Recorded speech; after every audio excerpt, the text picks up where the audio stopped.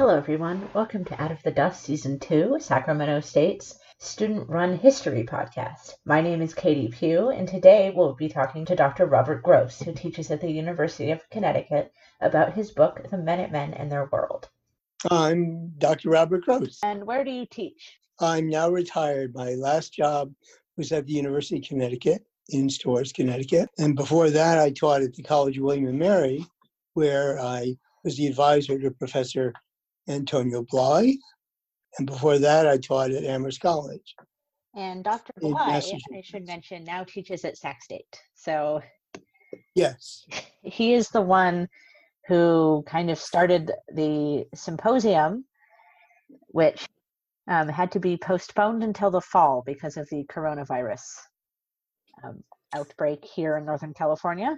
And in the time between canceling or postponing the symposium to the fall and today, we now have a national emergency. So how is Professor Bly doing? He's in his, first or second quarter? He's in his second semester, I think. Right. He just started in the fall, and I think he's doing pretty well. He put the whole symposium together, and I feel bad because it had to be postponed. Right. So I was his advisor at William & Mary.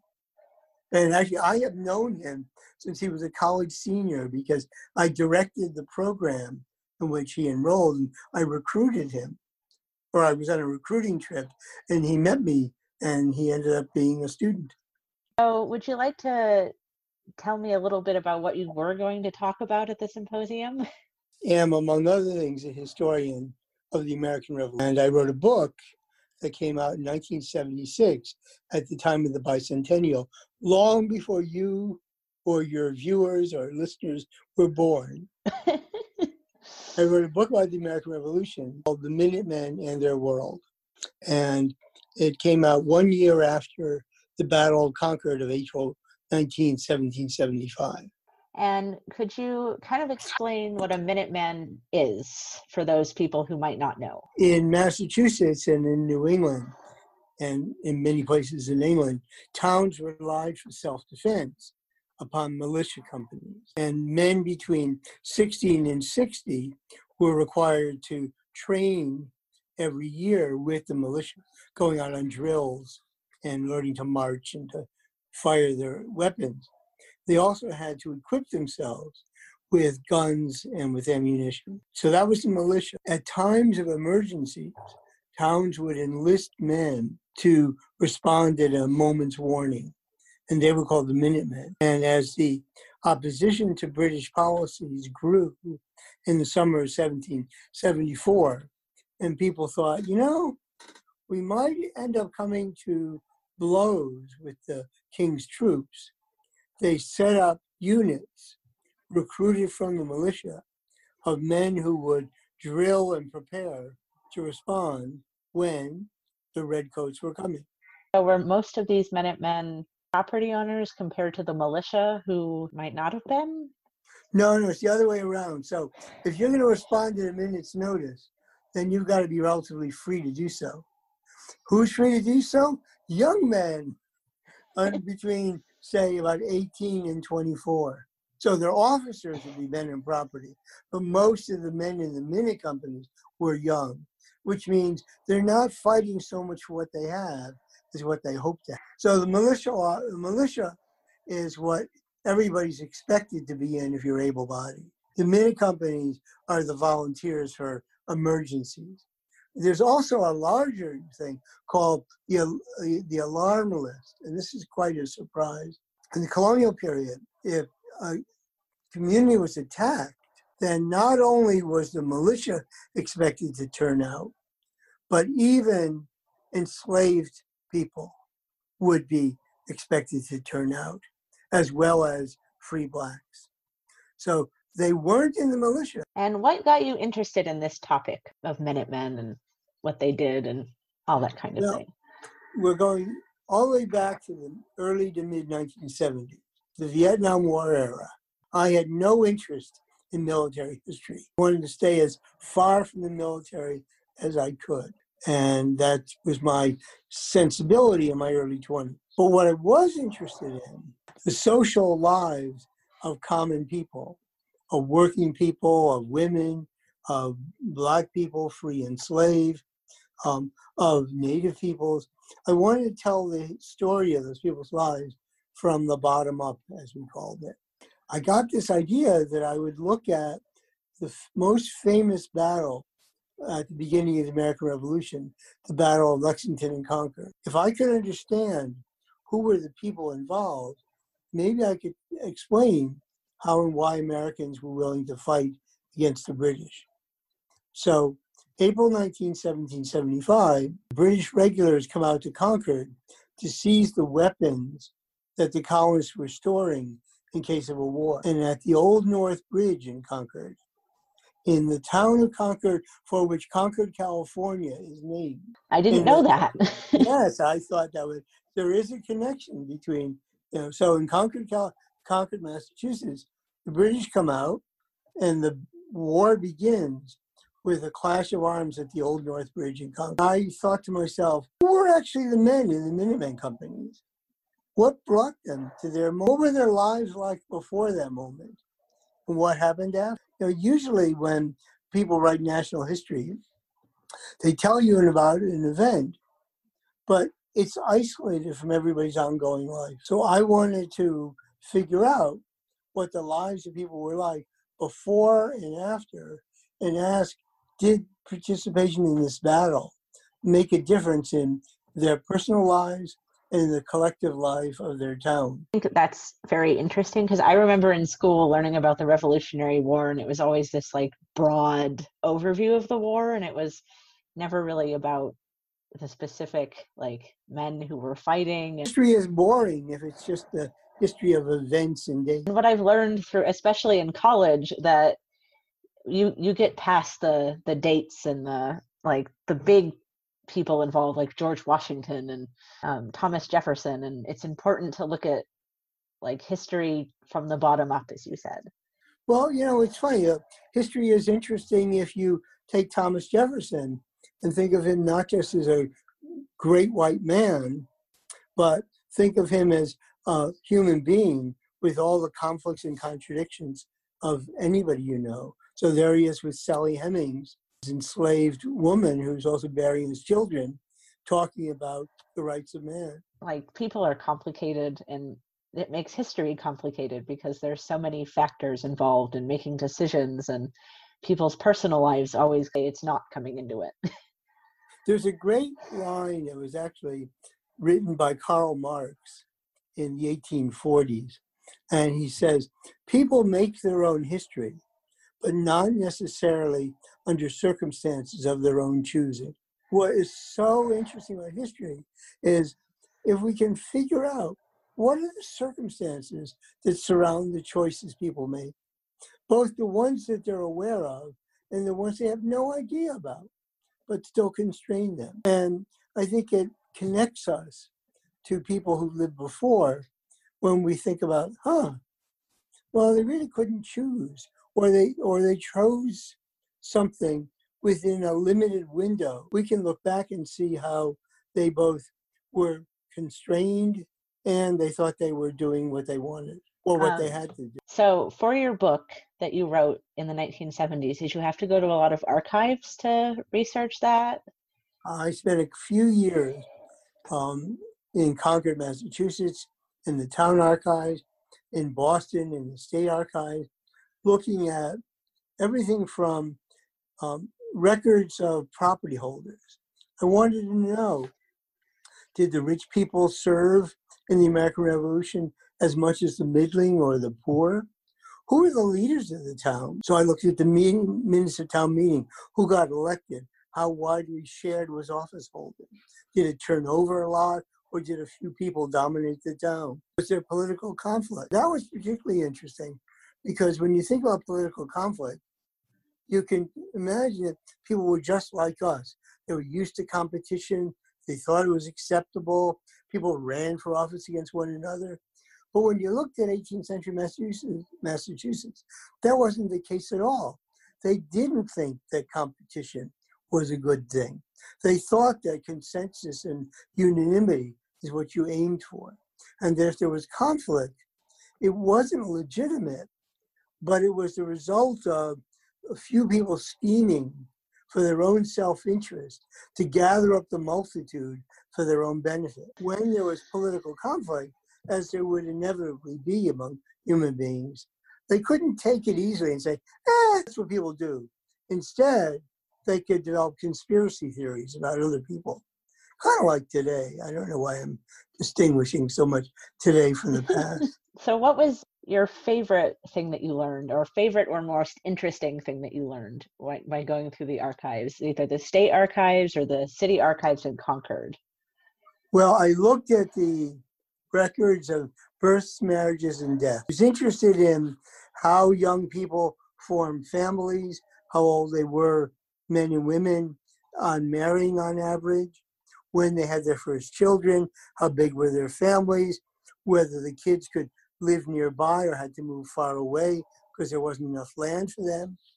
And one of the things I found was that starting in the 1720s, going up to the eve of the American Revolution, decade by decade, the percentage of brides who were pregnant marriage kept increasing. Between 1765 and 1775, 1 out of every 2 first births in families was conceived out of wedlock. So premarital pregnancy was epidemic. Oh, that's not something I would have thought of during that time period. You probably thought they were more uptight than you are. Yeah. That's something I always thought of in the American Revolution, is like, oh, they have all these, not rules, but societal implications about what people need to do. So that's part of what made it a revolutionary era, social arrangements that govern coming of age of young people were changing rapidly. If you grew up on a farm and your father had enough land, you would expect that in time, after laboring on his land, when you were old enough, he could provide you with a farm, and then you could seek out someone to marry, and you could reproduce the way of life. But what if he's running out of land? If he divides it up equally among all the children, there won't be enough for anybody to have a family on. Maybe you've got to move away. But if you have to move away, how long do you want to stay on your father's farm working for him? The American Revolution, the question was, are you going to stick around where the land is declining? It's been farmed for 100, 125 years by your ancestors. You're going to have to move away to start a homestead of your own. And if you're going to do that, shouldn't you leave sooner rather than later? Well, what if your father says, no, you can't go, I'm not giving you anything. And by the way, you can't marry without my approval. So the premarital pregnancies began to increase as young people drifted into relationships in which, whether they planned it or not, they were taking control of their own lives. Because if the girl was pregnant, then they could marry and then they get set up. And that was tied then to a sense that young people had to be independent, that they needed to make choices without their fathers making them for them. And so a sense of generational rebellion was increasing at the very same time as the colonists were increasing their discontent with the mother country and seeking to break away on their own. So there's a convergence between the colonies breaking away and young people breaking away. Except young people weren't breaking away to do something new. They wanted to do something old. They wanted to have the same way of life as the way of life. Your least favorite part of going through all those archives, or were they difficult? Were the papers difficult to go through, or was there something that was hard? To know what property people owned and study the relationship between wealth and political participation, I had to create databases of all the tax lists, listing every individual with the property holdings. And they taxed in those days all your livestock, not just horses and cows and oxen and pigs and sheep, but they would say how many 3-year-olds and 2-year-olds and 1-year-old livestock. And then you had to put down how much acreage they had, how much tillage land for corn and grain crops. then how much acreage and hay, whether fresh meadow hay or cultivated hay, and pasture and woodlands. And this is before you could do everything with a desktop computer. We had by hand to input on little coding sheets all this information in little boxes. And then I hired somebody to make punch cards. And I'd take the punch cards to the computer center at the Worcester Polytechnic Institute and at Harvard. I lived nearby each place. And then I would get these huge printouts, which were too big to fold up. So you had to buy special notebooks with, put these big wide sheets inside of them. And then you could figure out what you were doing. So that was tedious. And I hired a research assistant. And when my book came out, she was living in California and I was in Massachusetts. She sent me a telegram. That's an email sent not by email, but by wire. And the telegram said, "Congratulations for finishing the history of the pigs in Concord." So the book came out around the time of the bicentennial.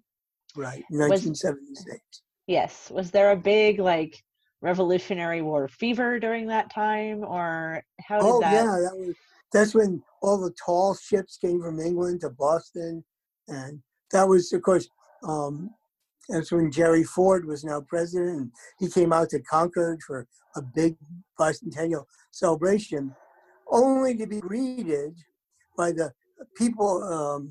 It was known as the American People's Bicentennial Committee, made up of young people still protesting the Vietnam War. So they all gathered and spent all night at the National Historic Park in Concord. And I lived in Concord at the time, and I remember walking out there. And President Ford was going to be on one side of the river, and the protesters were on the other. And I remember at 1 or 2 a.m. when I walked out there, the haze of marijuana was as thick as the smell of cannon smoke in April 1975.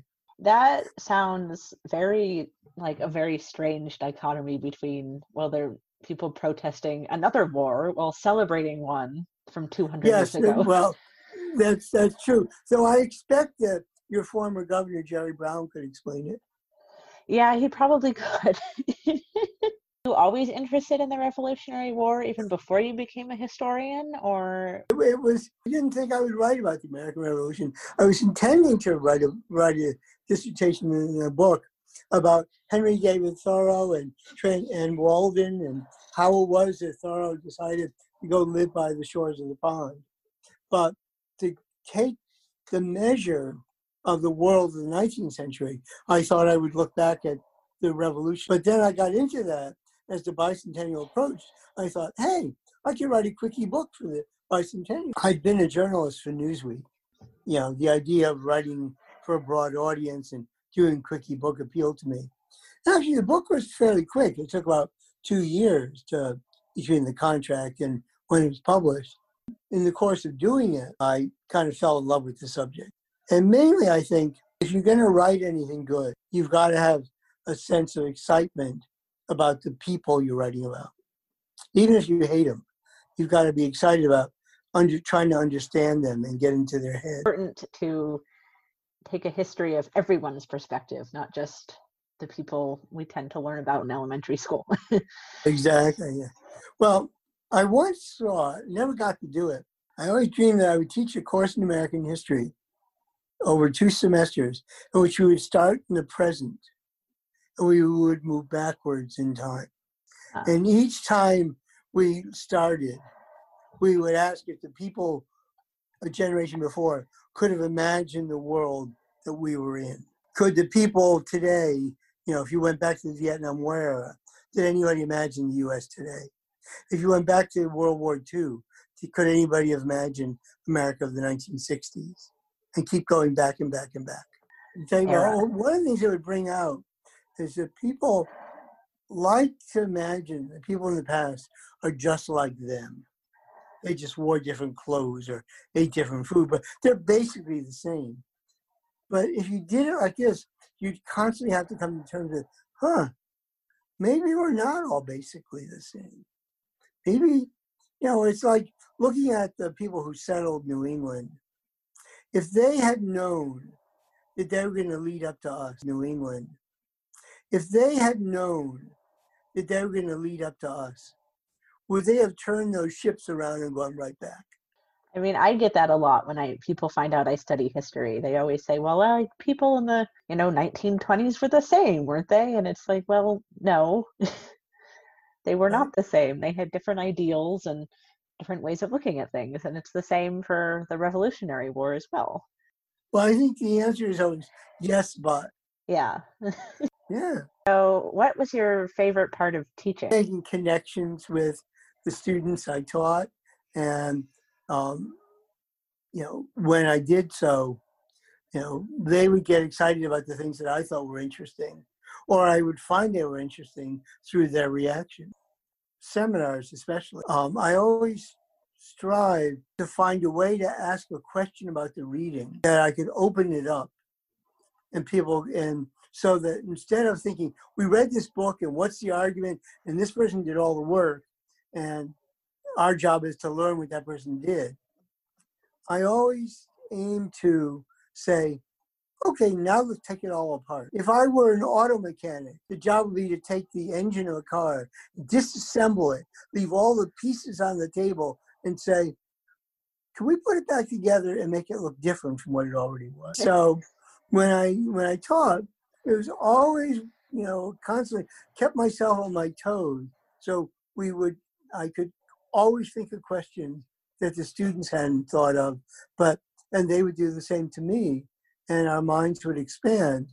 And at the end of an hour or 2 hours, we'd all be someplace different from when we entered. I like that. I think it's good to have a professor or any teacher that kind of looks at history. Or Learning. have a least favorite part of teaching, or did you?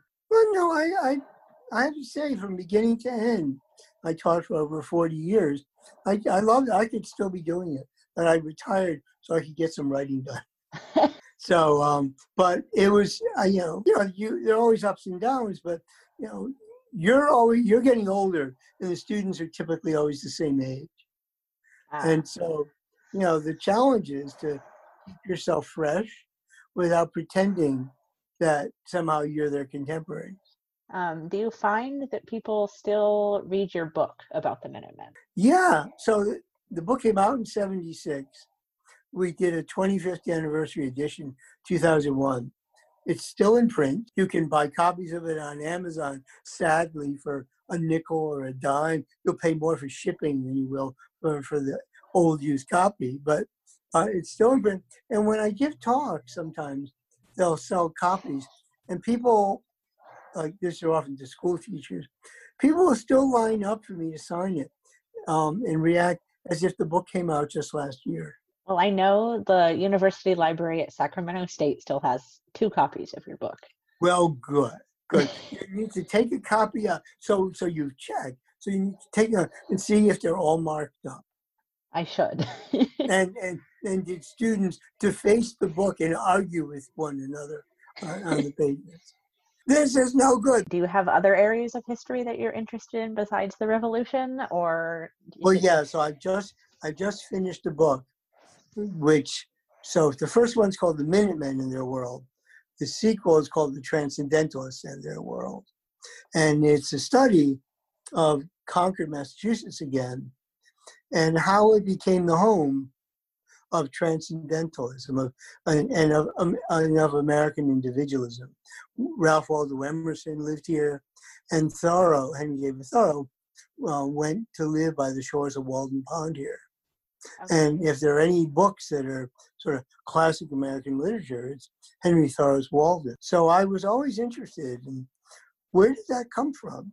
How did the Puritans and the Minutemen, who were much more communal and collective in their orientation to life, how did they give rise in the same town to the spokesman for American individualism? Or in the simplest terms, how did we go from a world that thought about community to a world that thought about individualism? Or maybe you could say, how do we go from Concord, Mass to Concord, California? So I've written a study of what were the changes in the town that made for a loosening of social controls, a weakening of idea of interdependence and a release of individuals to act far more on their own. And then that study connects to the development of ideas on the part of Emerson and Thoreau and others that really said we don't need organized religion in the form of church doctrine and theology or ritual or strict admissions or moral control. The religion that we want is the notion that there's a spirit of God that's within all of us. And that spirit is both commentary one, but shapes the unique part of yourself. And that's that individual expression. And that faith was linked to convictions of democracy and equality, that every individual didn't need to be controlled by the community, that every person born was something new under the sun. And it was the task of social institutions to cultivate that germ within every person of individual genius and possibility. So the point of the book is to show you how that became the American faith, that every one of us is something new under the sun. Oh, that's always interesting. So before I end, is there anything else you would like to add? No, I think it's great questions, and it sounds like you're doing pretty well in that history major. Thank you again for talking to me. I'm sorry that you couldn't come out here for the symposium. Well, I will probably be out next fall. I might have to come to the symposium to meet you in person. That would be lovely. Thank you for listening to this episode of Out of the Dust. Stay tuned for our next episodes in which Shelby and I talk to history faculty about their work in the archives. And thank you again to Dr. Gross.